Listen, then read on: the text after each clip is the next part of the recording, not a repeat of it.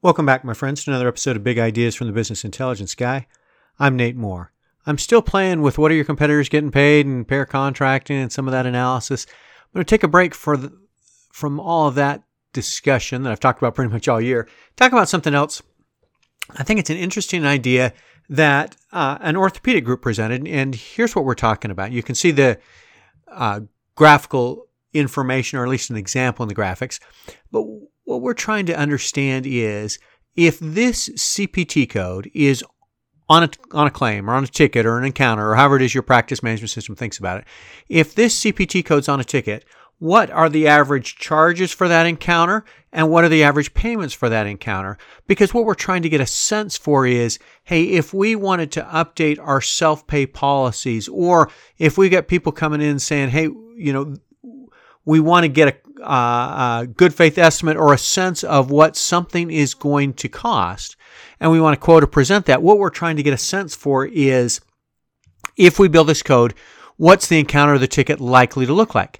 If you knew exactly what was going to happen, 99213, we're done. That's a whole lot more straightforward.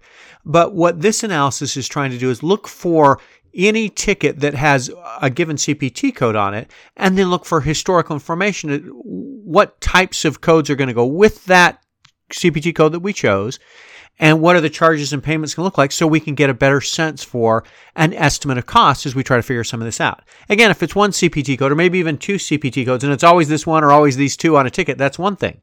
But if I've got this CPT code and there may be multiple versions of how this plays on an encounter, what the accompanying graphic shows is a pivot table, surprise, surprise, right? With a data service range, so you can, and typically what I'll do is I'll back up the data service a bit so that I make sure that any dates of service I find have more or less been paid, right? Primary and hopefully secondary as well, so I can get that payments column as accurate as I can. And then you'll see a slicer with a whole bunch of CPT codes, and you can choose any CPT code you want. It'll mine the data, say here's every encounter that has that CPT code on it, and then here's all the patients. And then obviously I maxed out all the patient information. But you can get a sense, because there's variation, right? Because this CPT code comes in several different combinations, and depending on what the patient's needs and whatever, you can see a list of patients and you can get a sense for a common average or a mode, if you're looking for what's the most common number in the middle kind of thing, for both charges and payments, and use that to give yourself a sense for what a thing's going to cost. And what this practice is doing is they got a whole bunch of different scenarios they want to look at, and then they're going to look at those scenarios based on, all right, if this CPT code's on the ticket there, we're pretty sure that this is kind of the scenario we're after, and they can use that and run a bunch of historical information with a bunch of encounters right against it. So you can look at those encounters, see the range, and get a better sense for what to expect when a patient presents with a problem that you can explain with, well, this CPT code is going to be on the ticket. We're sure we're going to do this.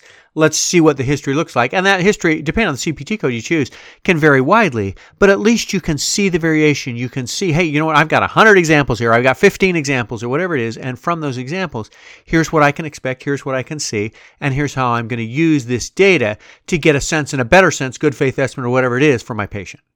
I hope these ideas are helpful for you. Thanks for joining me today.